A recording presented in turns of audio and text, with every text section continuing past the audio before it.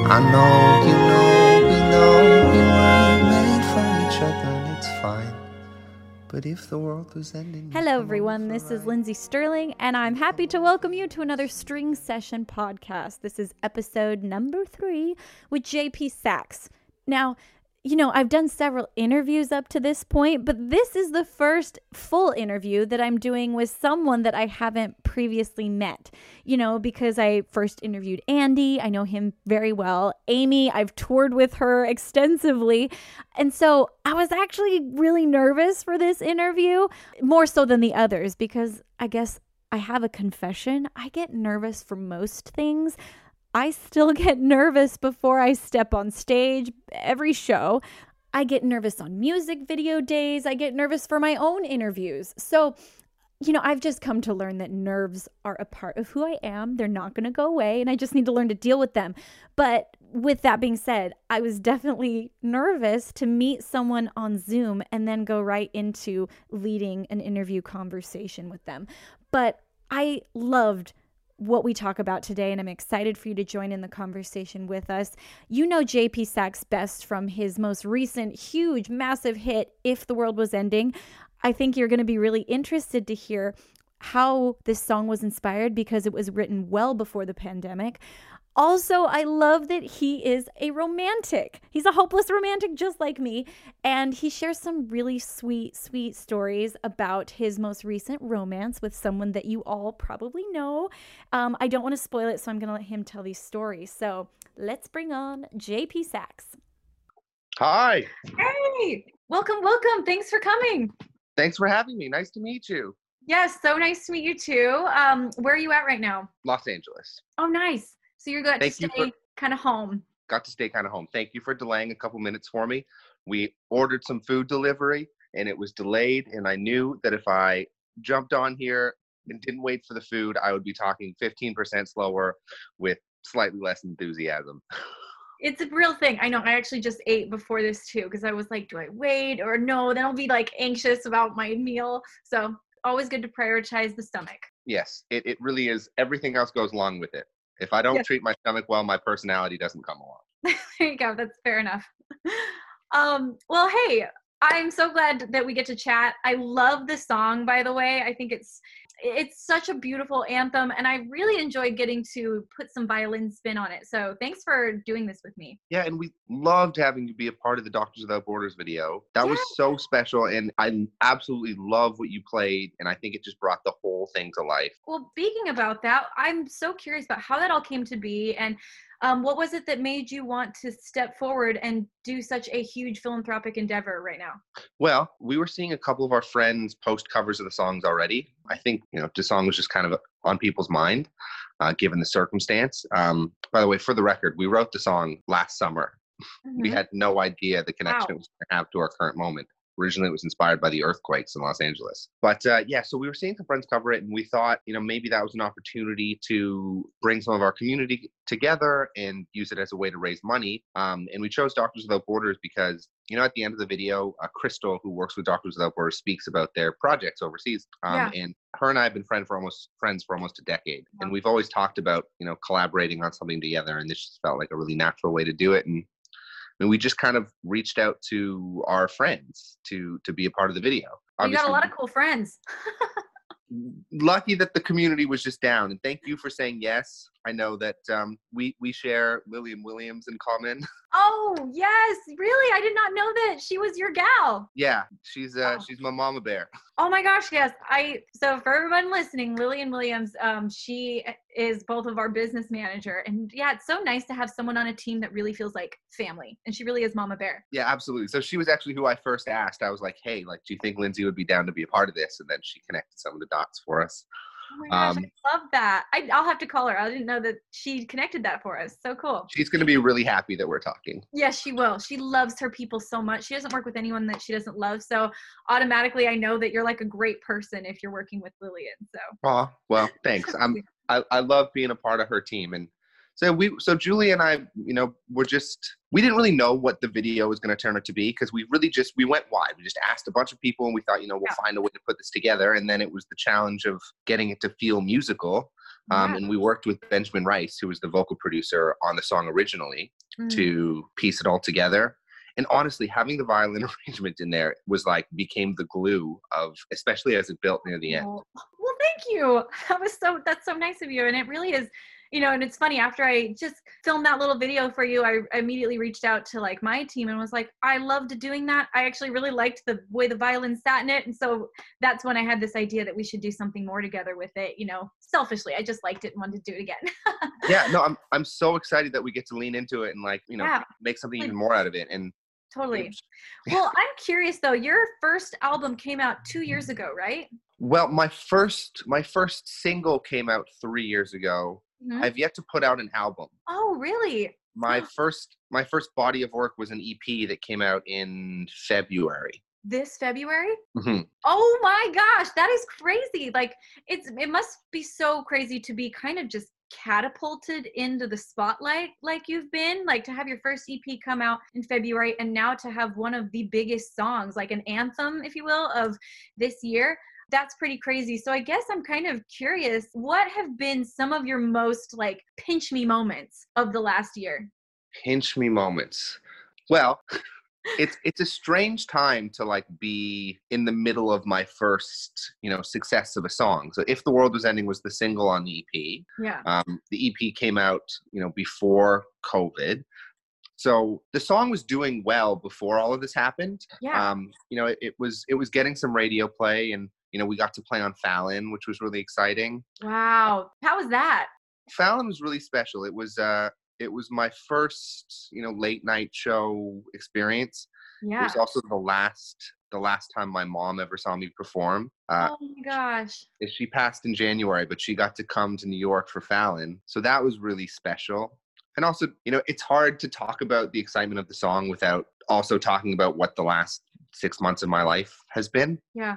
Because it all kind of happened in a very integrated way. It was, my mom, she passed of cancer, and sort of the last 6 months of her life, as things got worse, was as this, the song came out in October and started getting all of this recognition and attention. And it was like, she got to see the beginnings of the real proof that like, I was going to be okay. Like my career was going to, I was going to get to do what I love. And it was really special for me that she got to see that. And, Wow. as much. Yeah. So holy cow, talk about experiencing the highs with the lows, to be going through that all at once. And I actually was looking at your Instagram to kind of prepare for our discussion, and I got teary-eyed when I saw your post about your mom. It was such a beautiful expression that you wrote. You're obviously very good with words, but I loved how you talk, and I lost my dad to cancer 3 years ago. So I know how hard it is to watch someone slowly experience something like that. What do you think was the biggest thing that experience taught you, or maybe did it change you? I think it's still changing me daily, kind of being in the process of it. I've yet to have like some sort of grand realization, from it. Mm-hmm. And I, if anything, I think I'm just realizing that, it's not like who I was changed the day my mom passed. It's right. I will, the rest of my life, I will have my mom in the ways I remember her, in the ways I keep her with me. And I have my relationship with her still, even if it's the relationship with the memory of her. And what that means for who I am, I think will grow and change. I mean, honestly, like it's been a grounding, I don't know, the balance of it, like dealing with quarantine and dealing with COVID is far from the biggest shift in my life this year. And I think because of that, like it's made me recognize that what makes this unique isn't the amount it changes any one individual's life, because like our lives change dramatically in much more intense ways all the time, whether it be from, a loss or a physical accident, or, something happens where like everything is different. Mm-hmm. What makes this unique is that we're all going through it together. Right. I'm not exactly sure how to articulate it, but it sounds weird to say, but there's almost been something kind of like cathartic in that. Yeah. To have such a shared experience. Yeah, and I think that it takes it from being something that is, we're all in social isolation, but it takes it to be something that is actually extremely unifying, even though we're all separate. And I think that's how the song made me feel, and it made so many people when that video was put out. You see all these people coming together for a common cause. You see it in art, you see it in the world, you see it through service, you see it through our doctors, and it really is an amazing thing. Yeah, absolutely. And I am curious. I feel like everyone has their own idea of how an artist makes it, this preconceived notion that people just get discovered by like writing a hit. And I think more and more and more so that is not the case. Everybody kind of has their own journey to success. So I'm kind of curious, what was your road like? Well, I moved to Los Angeles when I was 19. Wow. I grew up in Toronto. I was making music in Toronto, playing, all my friends' bands. I'm a pianist, so I would they'd play in my bands, I'd play in their bands. And when I first came to LA, I spent a year signed to a production company, made a bunch of music that they wanted to put out, and I didn't. So after a year, decided that I was going to disband the whole infrastructure of my career. I wasn't going to put out any of the music, and I was just going to try and figure it out staying in LA. At the time, I had people telling me that I should move back to Toronto or I should move to New York and try it there because it didn't really work in LA.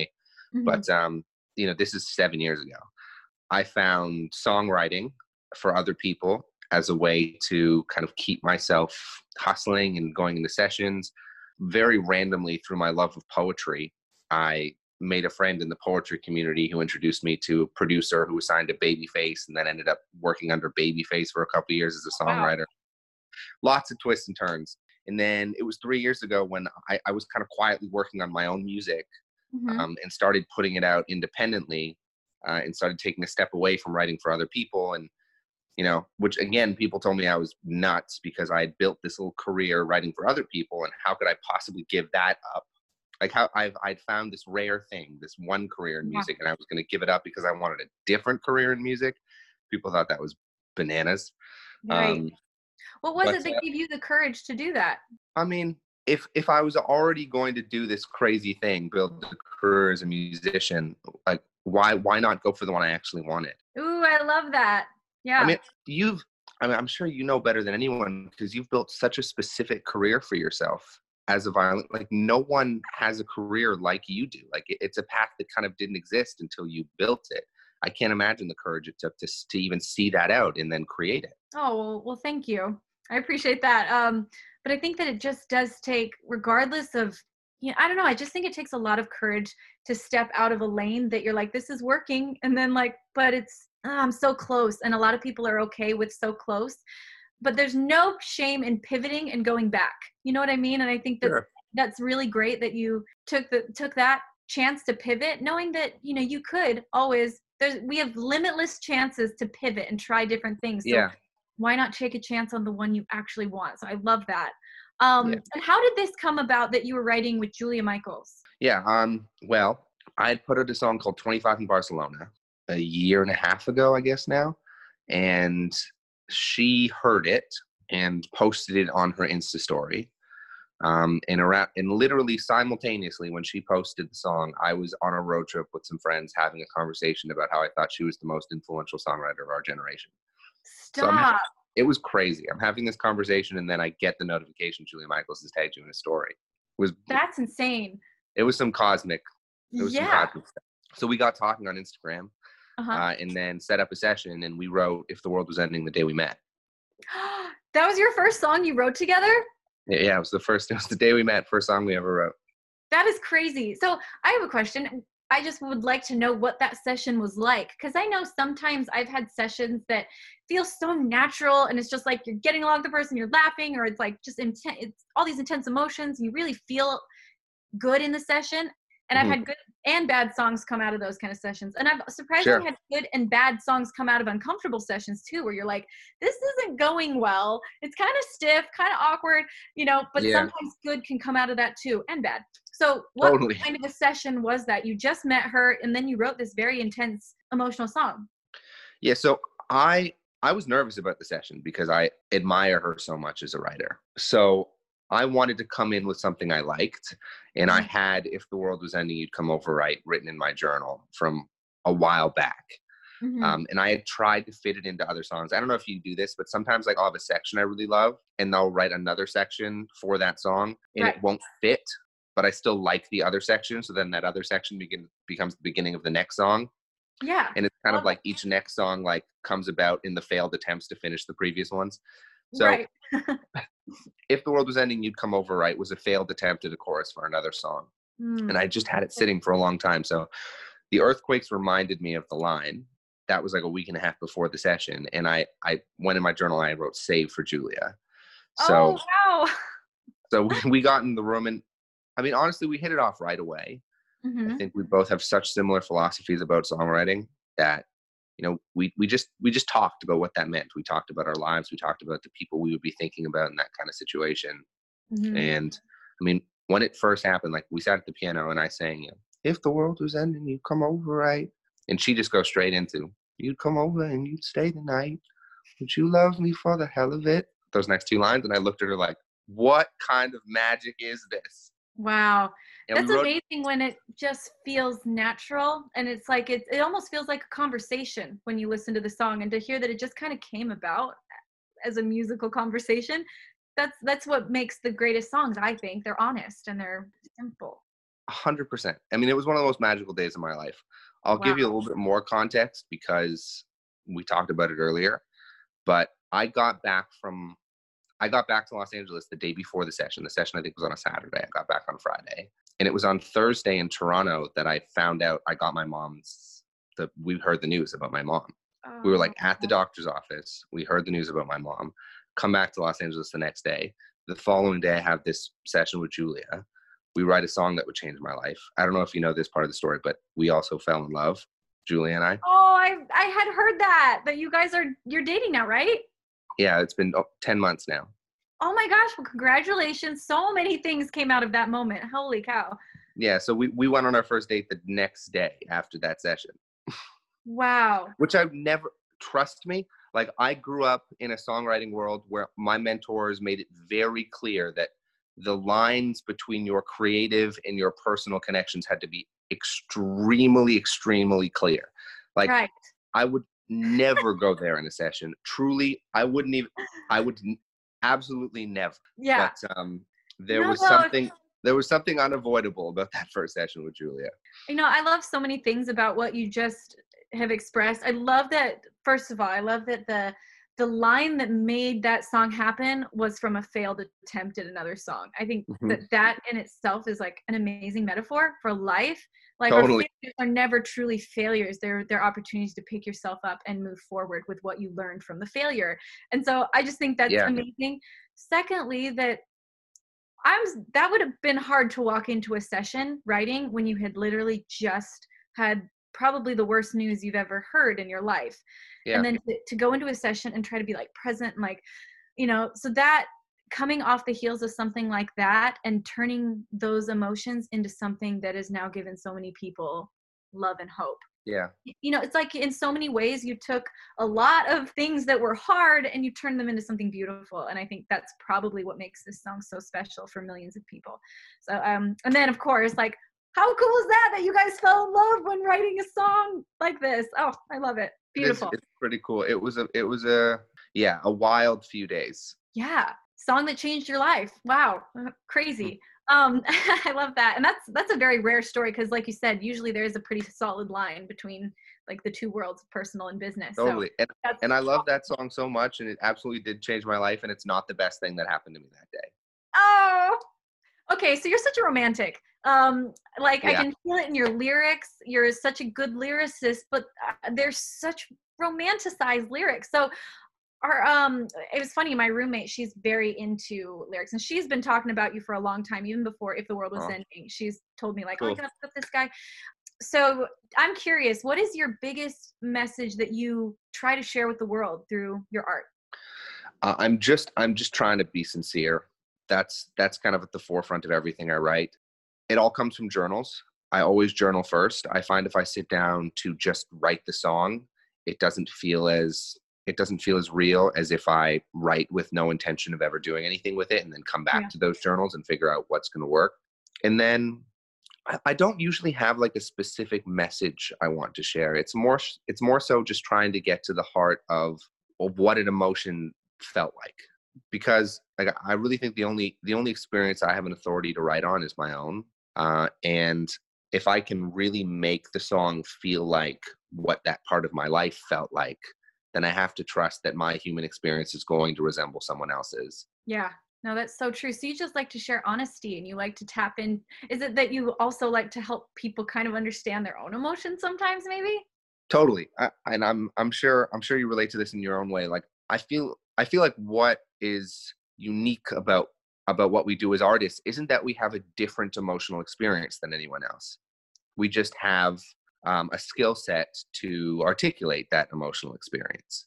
Yeah. So yeah, sometimes I feel like like it's my job, but in a good way, to get to the heart of what I'm feeling and to understand it and to put it in these songs in a way that allows other people to, access that emotion in themselves. Yeah. That's a really good way of putting it. Do you like rom-coms? Love rom-coms. You do? Do you have a favorite? Oh my gosh, I have so many favorites. I love Runaway Bride. I love The Notebook. Wait, what's your favorite? The Notebook is a definite classic. So good. Yeah. I saw My Best Friend's Wedding for the first time So good. a couple of days ago, and it was so funny because I was watching with Julia, and I was on the edge of my seat telling her, like, if they get together at the end of this movie, I'm going to hate this movie. If Julia Roberts gets the guy, I'm going to hate this movie. But if she doesn't get the guy, I'm going to love this movie. Yeah. Because I didn't know. We won't spoil the ending for you guys. Yes, we won't spoil the ending. We actually got in a big fight. We got in a lighthearted but meaningful fight over When Harry Met Sally. Oh, what are your thoughts on that? Great movie, bad representation of loving relationships. I agree with that because I thoroughly enjoy it. It's a classic, but you're like, yeah, that's not quite fair. Yeah, like this is hilarious and I'm charmed, but I believe none of this. This is not how male-female relationships go, and I hope no one actually believes this. Right. I'm not going to take this into my dating practice life. Okay, we're good. I can enjoy it with popcorn, but that's about it. Yes. Entertaining movie, irresponsible messaging. That's so funny that you, because I don't know, a lot of times I just like blindly watch these and don't think much about it. I love that you're like dissecting it as you're watching it. Like, if this happens, that's not right. That's so good.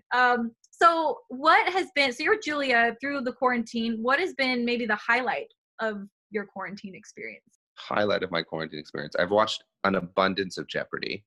Really? Do you feel like you're getting smarter?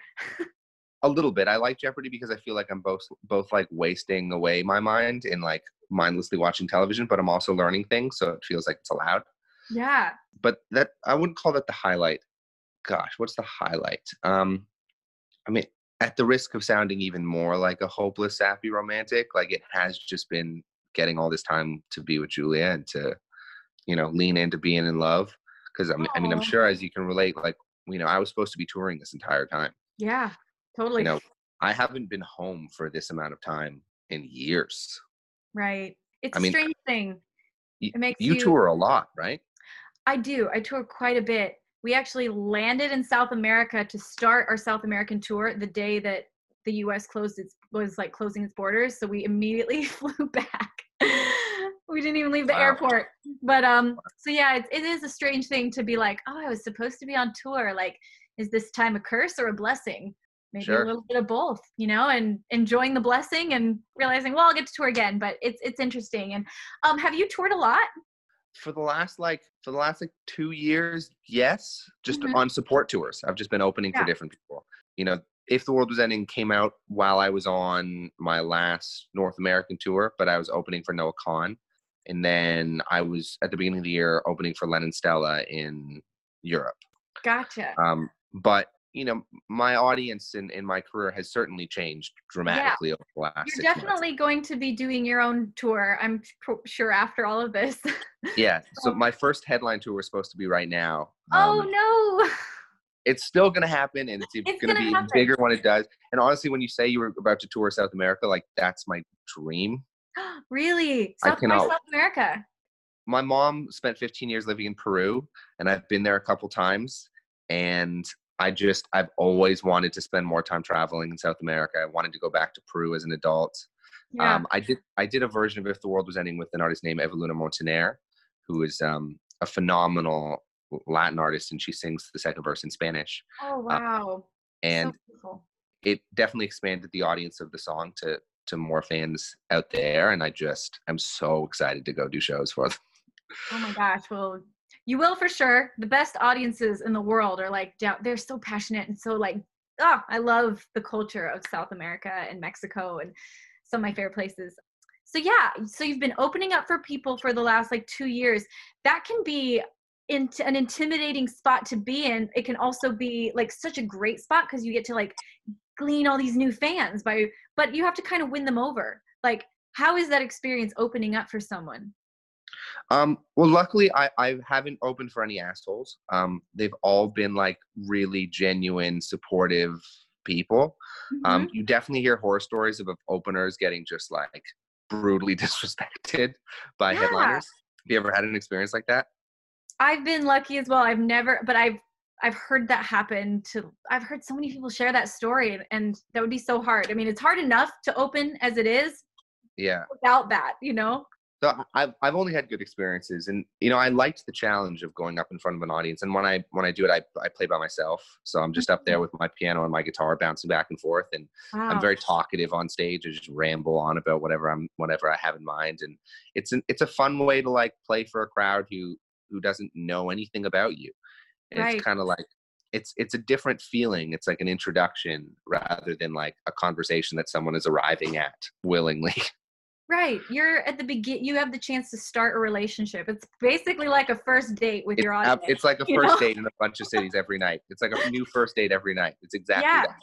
It's a totally different mindset than walking out there knowing that everybody planned to see you that night. It's like, oh, I get to win them over, and it's kind of exciting. Yeah. So, props to you, because that's hard. It's hard and exhausting, and the fact that you speak of it so like lovingly means that it went really well for you. So I'm so glad.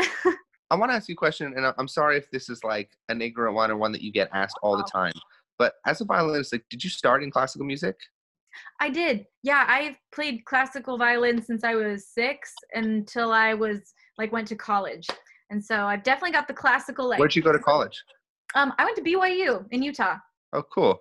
Yeah. Did you study music in college? I didn't go to college, but my I skipped it. Nice. My grandfather was a classical cellist. Really?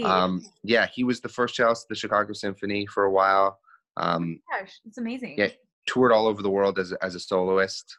I tell you, to become a professional classical musician, you gotta have like flawless skills. Like, oh my gosh, I have so much respect for true classical musicians, you know? Me too. I mean, I admired him endlessly, but it was intimidating. I bet. To have him as a musical reference. It's honestly why I didn't go into classical music. Oh, interesting. Yeah. Because I felt like I had a little bit more of a freedom to have my own voice in, first in jazz and then moving into pop. Because like in classical, because, his name was Janos Starker, and he built a career for himself in classical music that a lot of people recognize. That whenever I was like in classical music circles, like that was the shadow. Yeah. So learning from his philosophies, but not necessarily following in his exact musical footsteps was the move for me. But I really admire the way that coming out of classical music, you have brought such an audience to the violin and expanded in so many ways, how that can be built musically. And I say that like seeing some of the limitations of, what building a career in classical music looked like. Right. Well, thank you so much. I appreciate You're welcome. that. I mean it. I genuinely mean it. Yeah, it's such a cool time, because I feel like with the internet and YouTube and all the streaming stuff, it does make it possible for really left of center things to find a home, And so I'm very grateful for that, because I think if I had come around 5 years earlier, it just wouldn't have been possible, So I feel very grateful. Yeah. Everything's about timing. It's about trying different things, and so yeah, I feel very lucky in that. But I'm curious. You obviously toured a lot. So what is your favorite part of touring aside from the stage? Aside from fans, like just the lifestyle of touring, what's your favorite part of it? So I think if I wasn't in music, I would be finding some excuse to travel the world. It's just my favorite thing. Yeah. So when we're in North America, it's finding the like oldest diner in every city. Really? Like, yeah, just like Rusty, Fun. like, yeah, Greasy Spoon, oldest diner every place. It's very hard to find. We realized we couldn't do that in Europe, but I mean, as hard as it is to like keep your energy levels up because touring is exhausting. Like, Yeah. we really in every place tried to dedicate a few hours to, being tourists, to just Wow. wandering around. Even Like, every city on show days too? we would try, even if it was just Wow. for a couple hours, just to like walk around a Yeah. market or something, just to, for our own sanities, just to actually feel like we were seeing places, because Yeah. I don't know how long we're going to be able to keep this up, especially because keep in mind, my crew is 2 people when I'm opening. Yeah. So it's just me and one of my best friends who's a photographer who travels with me. Oh, And it's fun. an excuse to make things, just go to different parts of cities, try and learn something. I would like put out calls on Twitter to ask fans like in each city, like where I should be exploring, make Yeah. little videos out of it. I hope I'm gonna be able to keep that up, even if it's like, multiple buses and huge tours with lots of people. I want to, maybe I'm being an idealist, but I want to at least try to explore as much as I can. I think that's a very possible choice if you make it. You know what I mean? And I Mhm. don't think you'll ever regret having that be a priority. I will say I don't do it as much as I wish I did. I've seen a lot of the world venue by venue. You know what I Yeah, mean? And totally. so I'm very big into days off. I'm going out, don't care. Like I have to go out on days off, but on show days, a lot of times I just either don't have the energy or I get busy. I busy work myself with other things, but you will really never regret that because it's something I'm trying to make a habit of more now. So I think that's awesome, and you can keep it up. I hope so. Yeah, I think that's great. As, And I as love I'm that. saying it, I feel like I'm just being like a naive young artist, and like 10 years from now, I'm gonna be like, yeah, you want a nap. You just want a nap. It's true. That's kind of a lot of times where I find myself like, sleeping in today. Yes, Yeah, but definitely. I do think it's possible. We've done it sometimes. Yeah. So let's see. I have a very interesting question for you. I think this is my last question for you. Again, thanks so much for chilling here today with me. Yeah, my But pleasure. you seem like such a genuine, nice person, and I've heard that about you. And then also, my Thank friend you. Lillian. So I mean, my hope is that I will always remember why I love doing this, mhm, which is I love music more than anything. I'm incredibly grateful for the way music allows me to connect to myself. mhm, Um, Songs were the first place I ever learned anything about myself. I'm an only child. I grew up in the country. I didn't necessarily feel like I wasn't part of like the in crowd in school or anything like that. I was always like a little bit of an outsider. And it was sitting at the piano and writing that I ever like recognized the idea of having a relationship with yourself. wow, And to this day, songs are still the place where I feel the most connected to myself. mhm, And the amazing thing about that is I've learned that thing that where I built my relationship with myself is now becoming the way I'm building a relationship with people around the world and yeah, how I'm connecting with people around the world. And it's been really incredible to see. And the fact that If the World Was Ending is exactly the kind of music I want to make. mhm, That isn't outside of, the kind of songs I'm wanting to be making. And, the next songs that I have coming out, they're different emotions, but they're still same voice. And I also think that's important as any artist. Like, you can't just be one feeling, because it's not, right, that's not a human experience. mhm, So to answer your question, how am I going to keep myself from, becoming a jerk if I continue to be successful in music? I hope it's just remembering why I love this, and remembering why I do that, and still cherishing the messages from fans that tell me that the song brought them closer to themselves in some way. yeah, And I think as long as I can stay there and remember that part of it, I won't change too much. yeah, Also, not to be too rambly, but there's this book I read a few years ago that talks about not fantasizing about your goals, fantasizing about the problems that go along with your dream life. So like, ooh, don't fantasize about winning the Grammy, because winning the Grammy will last 30 minutes. Fantasize about the problem that goes along with that life. So, for me, it mhm, was like, for me, one of the problems that I could fantasize going along with my dream life would be, how do I keep myself from becoming a total jerk. Yeah. If a lot of people are listening to my music. Yeah. Like, hopefully I have enough friends around me. That would have been a simple answer to this. Like, keeping my very close-knit group of friends around me so they'll slap me if I'm ever out of character. You know what? That's super important. I think that's a great answer, but I also loved like hearing you kind of talk about it and like think about what was it that got you to this place, and like, well, then that if I can focus on what brought me here and the journey of bringing me here and why, like all of those things, then no matter what happens, like if you know your why and how, then like Totally. whatever happens in the future, like your core that'll be your foundation of it. And I think that that's a very true point, to always bring you back to the place you are now, because that's what brought you here. So I think both of those are really, really good points. And yeah, I love that. So, do you have a go-to approach? Any suggestions? Suggestions. Well, I mean, I had a moment, like a very specific moment that I remember when I saw this moment of, oh my gosh, I think my life just changed. And it scared me in a way, because I was like, I don't want to change who I am. I don't ever want to lose myself in all of this, because I had seen it happen to other people. And I remember I'm a very faith-oriented person. And so I actually like knelt down in that moment and I made a promise to God that I would do my best to like just always put, him first. But for me, putting God first means being a good person, so whatever that means to like any different person, I just made this commitment to myself and to God that I was going to, put people first and try to like maintain that. And then in turn, I was like, take me wherever you want. I will be true to this, like who I am right now. And so it was just a very specific moment and a decision, and I'm far from perfect, but I go back to that often and try to like use that as my compass of the girl I was in that moment. Am I still maintaining that promise that she made? And if I can honestly say yes, then I'm good. And sometimes I'm like, I think I was a little off in that situation that just happened, and I need to like reevaluate like how I do that next time. So I don't know. I think it's just that constant reevaluation. And I think, like you said, the best way that happens is by keeping people around you that are going to be honest with you. Yeah, I love that. But thank you so much for your time. I can't wait Thank you for even wanting to do this. I was so flattered when you asked. I appreciate it. And I can't wait to make this together.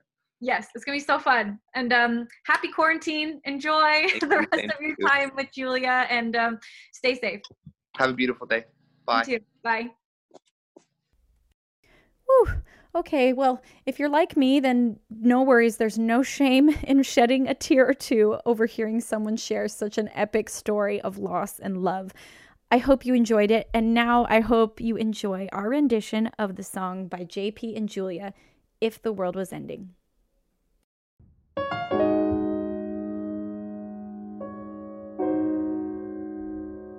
I was distracted and in traffic. I didn't feel it when the earthquake happened, but it really got me thinking. Were you out drinking? Were you in the living room chilling, watching television? It's been a year now. I think I figured out how to let you go and let communication die out. I know, you were down for forever, and it's fine. I know, we weren't made for each other, and it's fine. But if the world was ending, you'd come over, right? You'd come over and you'd stay the night. Would you love me for the hell of it? All our fears would be irrelevant. If the world was ending, you'd come over, right? Sky'd be falling and I'd hold you tight, and there wouldn't be a reason why we would even have to say goodbye. If the world was ending, you'd come over, right? If the world was ending, you'd come over, right? I tried to imagine your reaction. It didn't scare me when the earthquake happened, but it really got me thinking. The night we went drinking, stumbled in the house and didn't make it past the kitchen. It's been a year now. Think I figured out how to think about you without it ripping my heart out.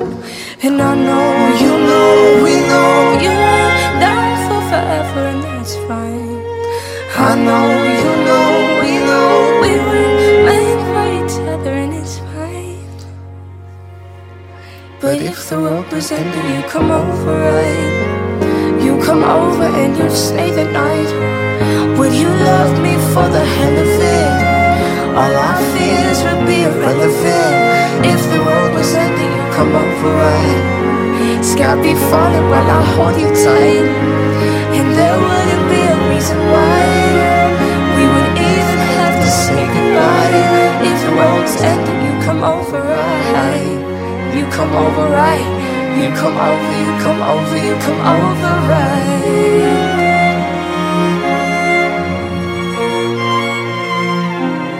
I know, you know you were down forever and it's fine. I know, you know, we weren't made for each other and it's fine. But if the world was ending, you come over right. You come over and you stay the night. Would you love me for the hell of it? All our fears would be irrelevant. If the world was ending, you come over right. Sky be falling while I hold you tight, and there wouldn't be a reason why we would even have to say goodbye. If the world was ending, you come over right. You come over, you come over, you come over right. If the world was ending, you come over right.